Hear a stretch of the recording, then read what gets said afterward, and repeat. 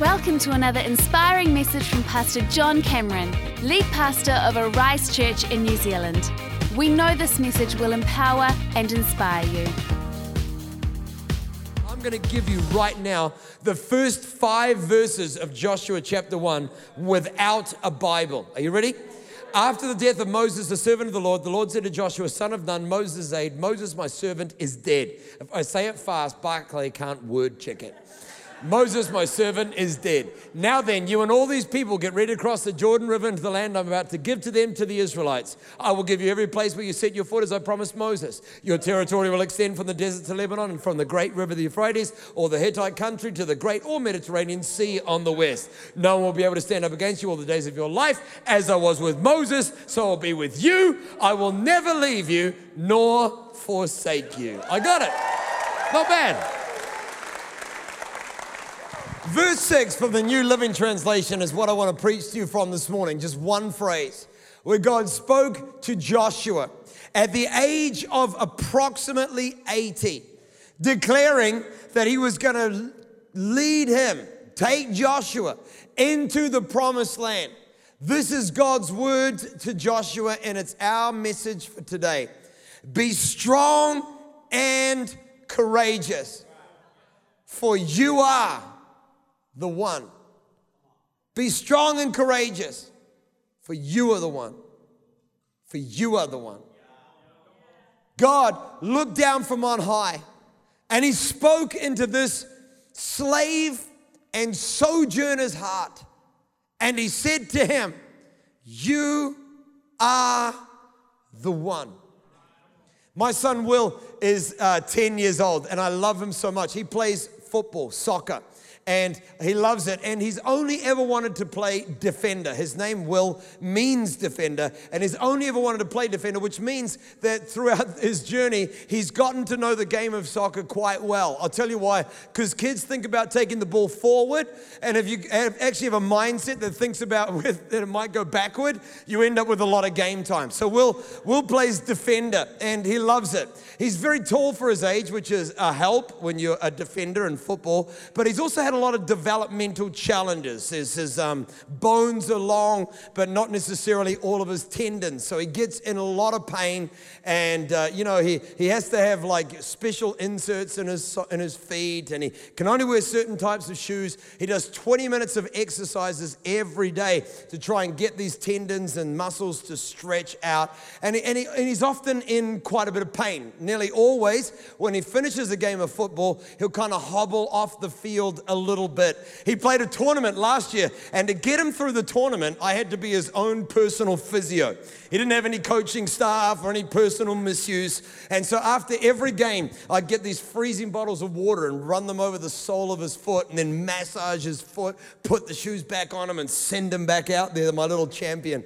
Well, this year, we've started again for a new season, and kind of half the team kind of got promoted, and a few people made their way into other teams, and so it's a brand new team. And in the second week of this year's football season, Will was probably in the most amount of pain he's ever been in. It had gone up to his knee and into his hip. And so I took him back to the podiatrist on a Friday afternoon, and she gave him a whole lot more stretches, and he starts his own kind of physio sessions this week.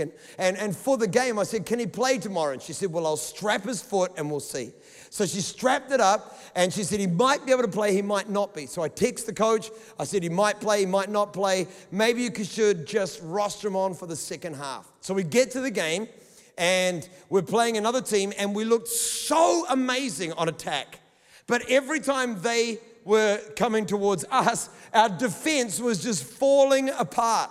So we're 10 minutes into a 50-minute game. And after 7 or 8 minutes, they scored their first goal. After 8 or 9 minutes, they scored their second goal. I'm on the sideline. I'm looking at my watch. We've got 40 minutes of game left to go, and we're 2-0 down. The coach looks at Will. You got to know, by the way, that a 10-year-old boy thinks their coach are like second only to God. You know what I mean? I am like nobody. I don't know anything. This coach knows everything. And Will is looking at his coach, and his coach says, Will, he says, are you up to playing? I need you on the field. Would you be able to anchor this defense for me? And I watched this 10-year-old boy like, you need me? You need me? You know, something just leapt up on the inside of him. He walked out into that pitch. He's like telling everybody what to do. He's like a mini me, you know. He gets out there, thinks every problem is somebody else's problem, you know. Gets out there, he played the next 40 minutes of that game. At the end of the game, he's like hobbling off. He said, Dad, I just got to sit down. I'm done for the day. And that was it. He didn't want to do anything for the rest of the day. But I saw this look in his eye. This look, this mixture of discomfort, but of a feeling of accomplishment. He was thinking about himself, I am the one. They turned a 2-0 loss into a 5-3 win in the next 40 minutes of that game. As this little boy just rose on the inside, I am the one. One of my favorite sporting moments probably in all my life what happened in the Super 15 final last year. Our captain, Dane Coles, got to that game with 2 fractured ribs, I believe, certainly in a lot of pain. I fractured 2 ribs last year. I didn't want anybody to hug me, let alone consider playing a contact sport, you know? It's a very, very painful thing. And here he is. He starts the game. Our brave captain plays the whole first half. We get into the second half. And in the 53rd minute of the game, he goes into a contact, goes down, and he stays down. Eventually, they realize they've got to take him off, and he's removed from the field. They bring on a substitute. And when the substitute takes the park, the commentary goes crazy because we have nobody else on the bench that can play front row. So they're thinking about this moment and what's going to happen. And 10 minutes after that, 63 minutes into the game, the worst possible scenario happens. The substitute has a head knock. They have to take him out the back for a concussion test. And suddenly everybody is thinking, what is going to happen next? The camera flips to Dane Coles. He's on the sideline, got a big jacket over his shoulders. He's uncomfortable, stoic, but clearly in pain. You know what I'm talking about? He's a man's man. And he's like, you know, but he's, you know, as only a guy can do. And then, you know, realizing that this guy is down and that he's not getting up, I watched as Dane Coles jumps out of his seat, shrugs his jacket off like a fighter in a boxing match, walks towards the sideline. 4 coaching staff materialize from out of shot, and they're like, you know, covering him all around. And he's like, put me on, I can go on. I don't know what he was saying, but it just looked, I'm crying my eyes out. I'm crying my eyes out as I'm watching a man who was on that field. I was just so inspired by his bravery, by his selfless passion for the good of his team, and the internal comprehension of a man in a moment saying, I am the one. Here in our amazing passage of scripture, we've got God preparing to take Israel across the Jordan River into the land that he has for them.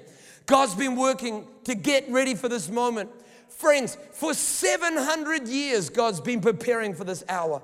This is a key moment, not only for Israel, but for the history of the world.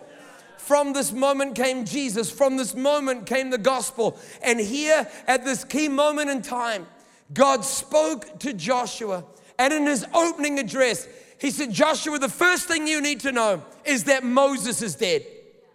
If you're going to step forward, you need to know that your past is gone, that yesterday's failures will not limit tomorrow's opportunities, that you're not a result of what you've been through. You're a result of God's promise in you.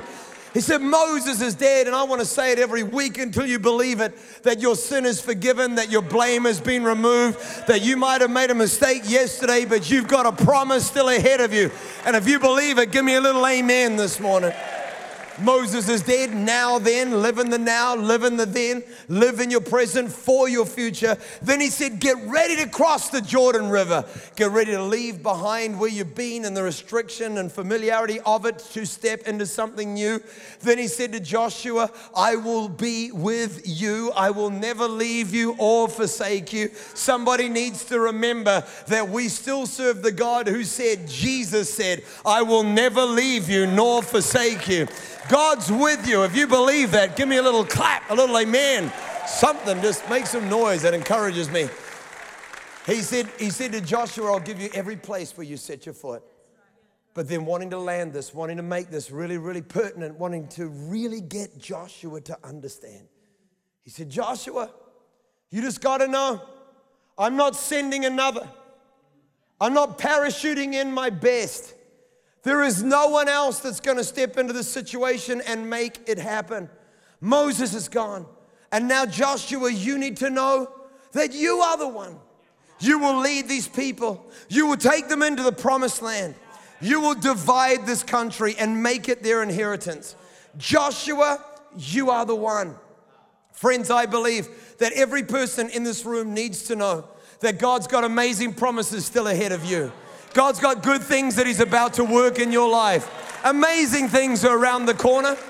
God has not sentenced you to a life that is futile or perpetuating the same cycles of dysfunction or lack or whatever you've been in until this moment. God's got something greater for you.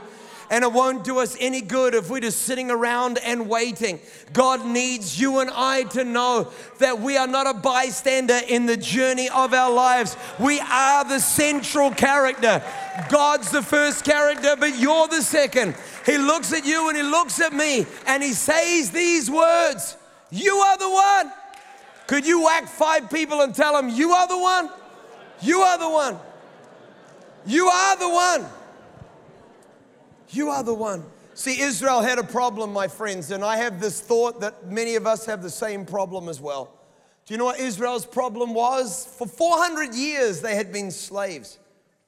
You get conditioned by your environment if you are not careful. That's why God gave you the Bible, so that you could become conditioned by the truth of God's word and not by the circumstances that you have lived in. 400 years they've been in slavery, and during those 400 years they never got to increase, never got to be self-determining, never got to advance or to move forward. They were dictated to and determined by others, never allowed to be in charge of their own lives. And because of that, somebody else was always to blame for every problem that they faced. If there was a lack, it was the Egyptians' fault. If it was a problem, it was the Egyptians' fault. If they didn't have enough, then it was somebody else. If things were not good, then they were not the people to blame. For 40 years, they've been wandering around now in the wilderness, and during those 40 years, God has really done everything. God has provided manna. God has provided water for them. God has supernaturally been on their side. God and the steady hand of Moses have led them for the last 40 years, conditioning perhaps their entire lives that events happen to them, that the world cannot be changed, that things stay the way that they are, and that nothing can be done about it. And along comes God and He says to Israel, things can change. Times do change. God is alive and moving. But God said to Joshua, yeah, give God praise if you believe that things can change. Neighborhoods can change and marriages can change. Health can change and financial circumstances can change. Families can change. If you believe it, give me a little amen this morning. But God spoke to them and not only said these words, He said, for things to change, you need to know that you are the one. God wanted Joshua to rise. He said, Joshua, you are a slave no more. You are dependent no more. It is your moment to step up to the plate. God said to Joshua, you are the one. And I believe that there are many people in this auditorium to know this morning who need to know that God has got great things ahead of you too. That doors are about to open. Wonderful things are around the corner. There are miracles that God can and He will perform. And if you believe it, shout yes. But if there is one thing God needs you and I to know, if we're going to walk into days of favor and opportunity, it is that you are the one. You will lead your family. You will impact this nation. You will solve this problem. You will govern yourself out of debt. You will break the power of addiction. You will lead this life group. You will win this school to Jesus. You will defy these obstacles. You will dream a greater dream. You will set your sights higher. God wants you and I to know that if you see a problem, it's because you're powerful enough to solve it. That if you dream a dream, that you are the one who can outwork it. If you receive a promise from God, you are the one who's going to bring it to pass. Potentially, the most important thing that you can know about yourself and the world that is around you is to know that you are the one. The world is not bigger than you. Waters might be in flood. Jericho might have big walls around it. Obstacles might seem great. We can blame the government, we can blame the economy, we can blame the city, we can blame the car, we can blame the kids. But at the end of the day, God doesn't want you waiting on someone else to help you, waiting on someone else to deliver you or someone else to come to your aid. God wants you and I to rise and to realize that you are put here by God, not to be dictated to by life, but to alter the course of history. You're greater than every problem. You've got Jesus on the inside of you. If you believe that greater is He that lives in you than he that is in the world, I want you to give God a bit of praise right now. Come on. God comes to our lives, and this is what He says, my friends. You are the one. God came to Abraham in Genesis chapter 12, and He said to him, if you would leave your people and your father's house and go to the land to which I will show you, then I will make you into a great nation. Abraham, you're not just the son of a burnt out failure. You are the one. God came to Gideon when Gideon was hiding in a wine press, a little scaredy cat, because of the army of Midian. Midian was the most powerful nation on the earth at that time, and every time Israel would plant some crops and get ready to harvest them, every time Israel looked like they were having a good day, every time Israel was moving forward in life, every time the bank account was getting more flush with funds, every time the marriage looked like it was improving, every time things seemed to be getting better, along would come the army of Midian, and they would take the harvest, they would steal the progress. Anybody ever felt like it feels like Midian is just having a go at you? Anybody know what I'm talking about? Well, the Bible tells us that Gideon is afraid and in fear of this powerful army, and he is trying to thresh wheat in a wine press, a useless place to do a job that requires a breeze in a little hole in the ground. God approaches this timid little man, and He says to him these amazing words, "The Lord is with you, and you are a mighty warrior." Gideon's response was to ask God, if God is with us, then where are all His wonders? God is coming to Gideon, and He's saying, Gideon, you are the one. And Gideon is saying to God, well, God, if I'm the one, then where are all the wonders? The problem, my friend, is that Gideon was waiting for God, not realizing that God was waiting for Gideon. So many people in this room are waiting for God, and God wants you to know He's waiting for you. You are the one. It's like God ignored the premise of Gideon's question, where are all His wonders? God just said to him, Gideon, go in the strength that you have and save Israel from the hand of the Midianite army. I am with you. Comes out again. I want you to know, friends, that God isn't playing games when He told you to rise up. God wasn't lying when He said, I would be with you. God is wanting somebody to step out of their challenge, out of their wine press, and believe that the same God that delivered Gideon can deliver you as well. Deborah was a prophet in Israel. And in Judges chapter 4, the Bible tells us that she walks up to a man by the name of Barak, and she said to Barak, you are the one. You will lead Israel's armies into battle. And Barak said, I will not do that. I will not be the one. Realizing that a man should have done it. And in that time in history, that it was not appropriate for a woman to do it. Deborah is confronted with a problem. I am not the one, but he will not be the one. And the Bible tells us that Deborah decided, in absence of a no, God gives me a yes. Come on, somebody. That if God isn't going to hold me back, then I'm going to keep pressing forward. So Deborah stepped up to the plate and said, I will be the leader, led the troops of Israel into battle, won a great victory for her nation. And somebody came to the service saying that I'm not the one, and the one who should be the one isn't doing anything, and so therefore nothing can move forward. Well, I want you to know that God doesn't need the right one. He's just looking for the willing one. And if you will be the willing one, then you are the one. Whack somebody next to you and tell them, I am the one. I am the one. Now grab somebody next to you on the other side and say, and you are the one. You are the one. You are the one. God will use anyone who is willing to be the one. If you believe it, shout a little amen in this room this morning. Reinhard Bonnke would have to be the greatest evangelist on the face of this earth who is alive today.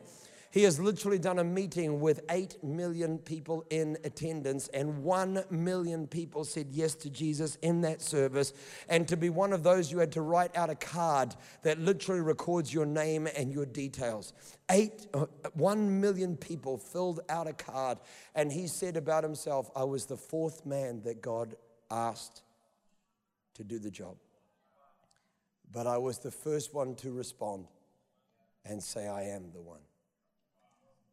When Saul was anointed king over Israel, the Bible tells us that Samuel came to him, poured oil all over his head, and literally made a public declaration. You are the one. He was of no one from nowhere, but God said, you'll be the first king over Israel. I don't know how it happened. I don't know what happened. Maybe the pain of his past, maybe the fear of this unprecedented responsibility. But the devil found a point of vulnerability in Saul's mind, sowed a seed of doubt, a seed of deception. And the Bible tells us that on the day of Saul's coronation, that he was not standing to be anointed king, he was hiding amongst the baggage. Let us never think for a moment that it is noble to think less of yourself than God thinks of you. The Bible tells us that his entire kingship, Saul was plagued with depression, that he struggled with self-doubt, that much harm came to his life, not because he was arrogant, but because he was unwilling to accept the thing that God said about him. God said, you are the one. Saul disagreed with the truth and agreed with a lie and brought much havoc into his personal world and his journey. And how many people do we know who have allowed themselves to distrust God and to trust the devil? I believe it is time for somebody in this room to say every word the devil ever said was a lie. I am the one God has chosen. God is with me in my life. I will not live in fear. I will not live in doubt. I will not live in discouragement. God has called me. Greater is he that is in me than he that is in the world. I am the head and not the tail, above only and not beneath. I am more than a conqueror because of him who loved me. And I can do all things through Jesus who gives me strength. If you believe it, give God some praise in this building this morning. Somebody just shout, I am the one. The next one is David. The Bible tells us about David that he was the youngest of 8 brothers, the runt of the family litter, born to a different mother to his other brothers. The other brothers were tall. The Bible tells us that they were olive-skinned. They were everything I've always wanted to be and never will be. Stop laughing, it's rude. The Bible tells us that David was ruddy. I always like to claim him as the first ginger in the Bible. And the Bible tells us about David that he went out to see his brothers when they were confronted by the army of the Philistines, that a great giant by the name of Goliath was taunting the armies of Israel. Recently, David had been anointed king over Israel in a private ceremony that no one was yet to know. Arriving at the battle scene, he sees everybody else intimidated and afraid, but David instead wanted to fight. He said, what will be done for the man who takes down this uncircumcised Philistine? I love it. He's a trash talker. I love it. The Bible tells us that David's words are eventually reported to the king, that a 17-year-old, 16-year-old boy is willing to be the single warrior who will confront a giant who is taunting the greatest warriors Israel knows. David is brought to the king. I mean, that's a story in and of itself. As he stands before the king looks at this 17-year-old boy, and this is what he said. You are not the one. Read your Bible, 1 Samuel 17. You are not the one. When those over you say you are not the one. When the circumstances would determine that you are not the one. When you've had advice that you are not the one. But the heart in you beats that God's promise is real. How about we stop allowing the environment that we've been in to be the decider of our future?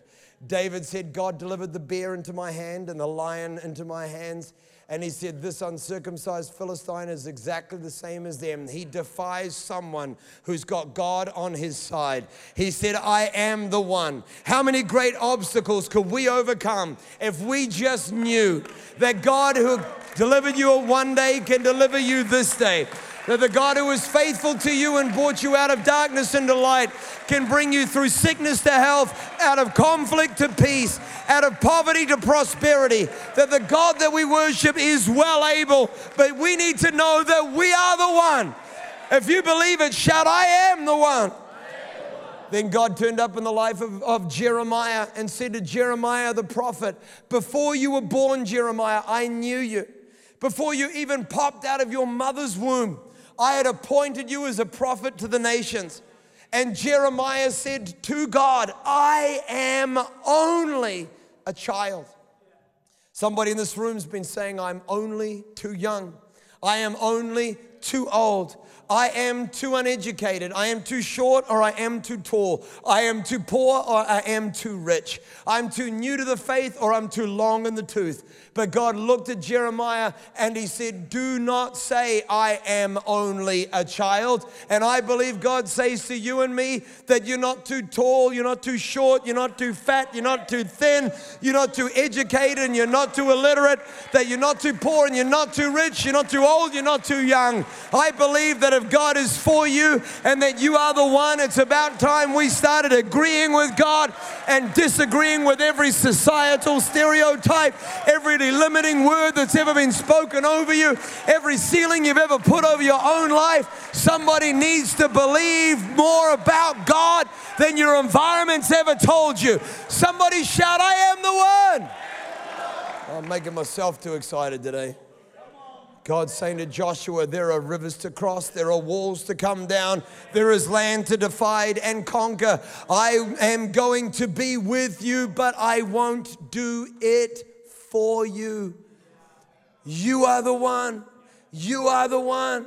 My friend, I want you to know that God is going to be with you, but He won't do it for you. You are the one. I believe there are many people, we're literally at this moment in time starting so many different life groups that are going to help you in the next 10 weeks to break the power of an addiction. Life groups that in the next 10 weeks are going to determine the way that you view and work with your money, the way that you think about your marriage, the way that you think about the most important things in your life, the parenting of your children, the environment in which you live, the things in your world that you're wanting to move forward and see change in. Not only that, but tonight at 5 o'clock right here at the Arise Center, we're going to invite people to go on what we call Pathway. And in the next 4 weeks, you might have been a spiritual consumer your whole life, but you can move in the next 4 weeks from a spiritual consumer to a spiritual contributor. We'll help you in the next 4 weeks to know God, know life, discover purpose, and for you to join us in making a difference for God. Somebody's been looking at their own life and saying, I wish someone would help me with my addiction.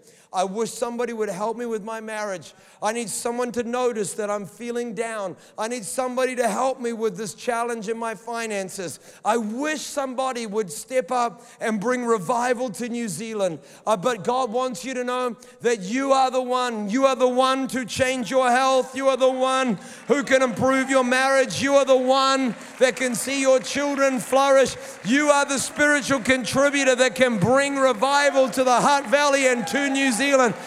I'm not here to guilt you. I'm not here to shame you. I'm here to tell you that you're more powerful than you've ever realized. That you might have been in a rut for years or decades, but you're about to break out of it. Somebody needs to shout, I am the one. There are 3 things you need to know about accepting that you are the one today. 3 things that when you realize that you are the one are going to change about your life. And the first one is that acceptance precedes empowerment. It is only when you and I accept that we are the one that God can then empower us to be the one. So many people are waiting for a tingle, waiting for a buzz, waiting for a zap. They're waiting to look in the mirror and feel like they're seeing a fit person before they ever go to a gym. Spiritually, that's what I'm saying. And God's saying to no. If you would accept that you are the one, then my friend, you will be empowered to be the one. Gideon got out of the winepress. He tore down the idol in his family town. And the Bible says that after already deciding to not hide in the shadows any longer, after already having his first scrap for God, that then the Spirit of the Lord fell upon him in power. And my friend, we are waiting for God to empower us, but God is waiting for us to take a step. God cannot anoint our doubts. He cannot inhabit our fears. God can only anoint our decisions and anoint our actions. If we step with God, then God steps with us. But acceptance precedes empowerment. Somebody around here is deciding this morning to take that step for God. If that's you, shout me. Oh, 3 people. Let's just keep going. It's bad preaching. Number 2, acceptance elevates expectations. When you accept what God's called you to be, my friend, it will lift your expectations in life. When David saw Goliath, it's amazing how differently everybody else saw Goliath to the way that David did. Everybody else saw Goliath and they thought, this is the end. This is the end. And they ran in fear. David had been anointed king over Israel, and he actually, this little kid, was willing to believe a radical truth that a guy probably about this build could take down an 8-foot monster. Big shoulders, sword so big that they wrote details about it in the Bible. And David looked at Goliath and didn't say, what will happen to the man who fights him? He said, what will be done for the man who kills him? Where everybody else saw a problem, David saw an opportunity. When you and I accept who God has called us to be, we're going to find that there are great opportunities staring us in the face. And I believe God wants to free us from our fears and empower us to aim high. And I believe God's with you. And if you believe it now, how about a little amen? Number 3, acceptance empowers actions. If you take anything from this message, could you take this? God is willing to do what he can do, but he will not reach beyond what we must do. Joshua gathered the nation. Joshua declared they were going over. Joshua ordered the priests to march into flooded waters, and God caused the waters to recede. It was Joshua's obedience that empowered God to move. Many years ago, I think it might have been 2007, I sat in a cafe, literally about a few hundred meters behind me, in the most fear I've ever been in my entire life.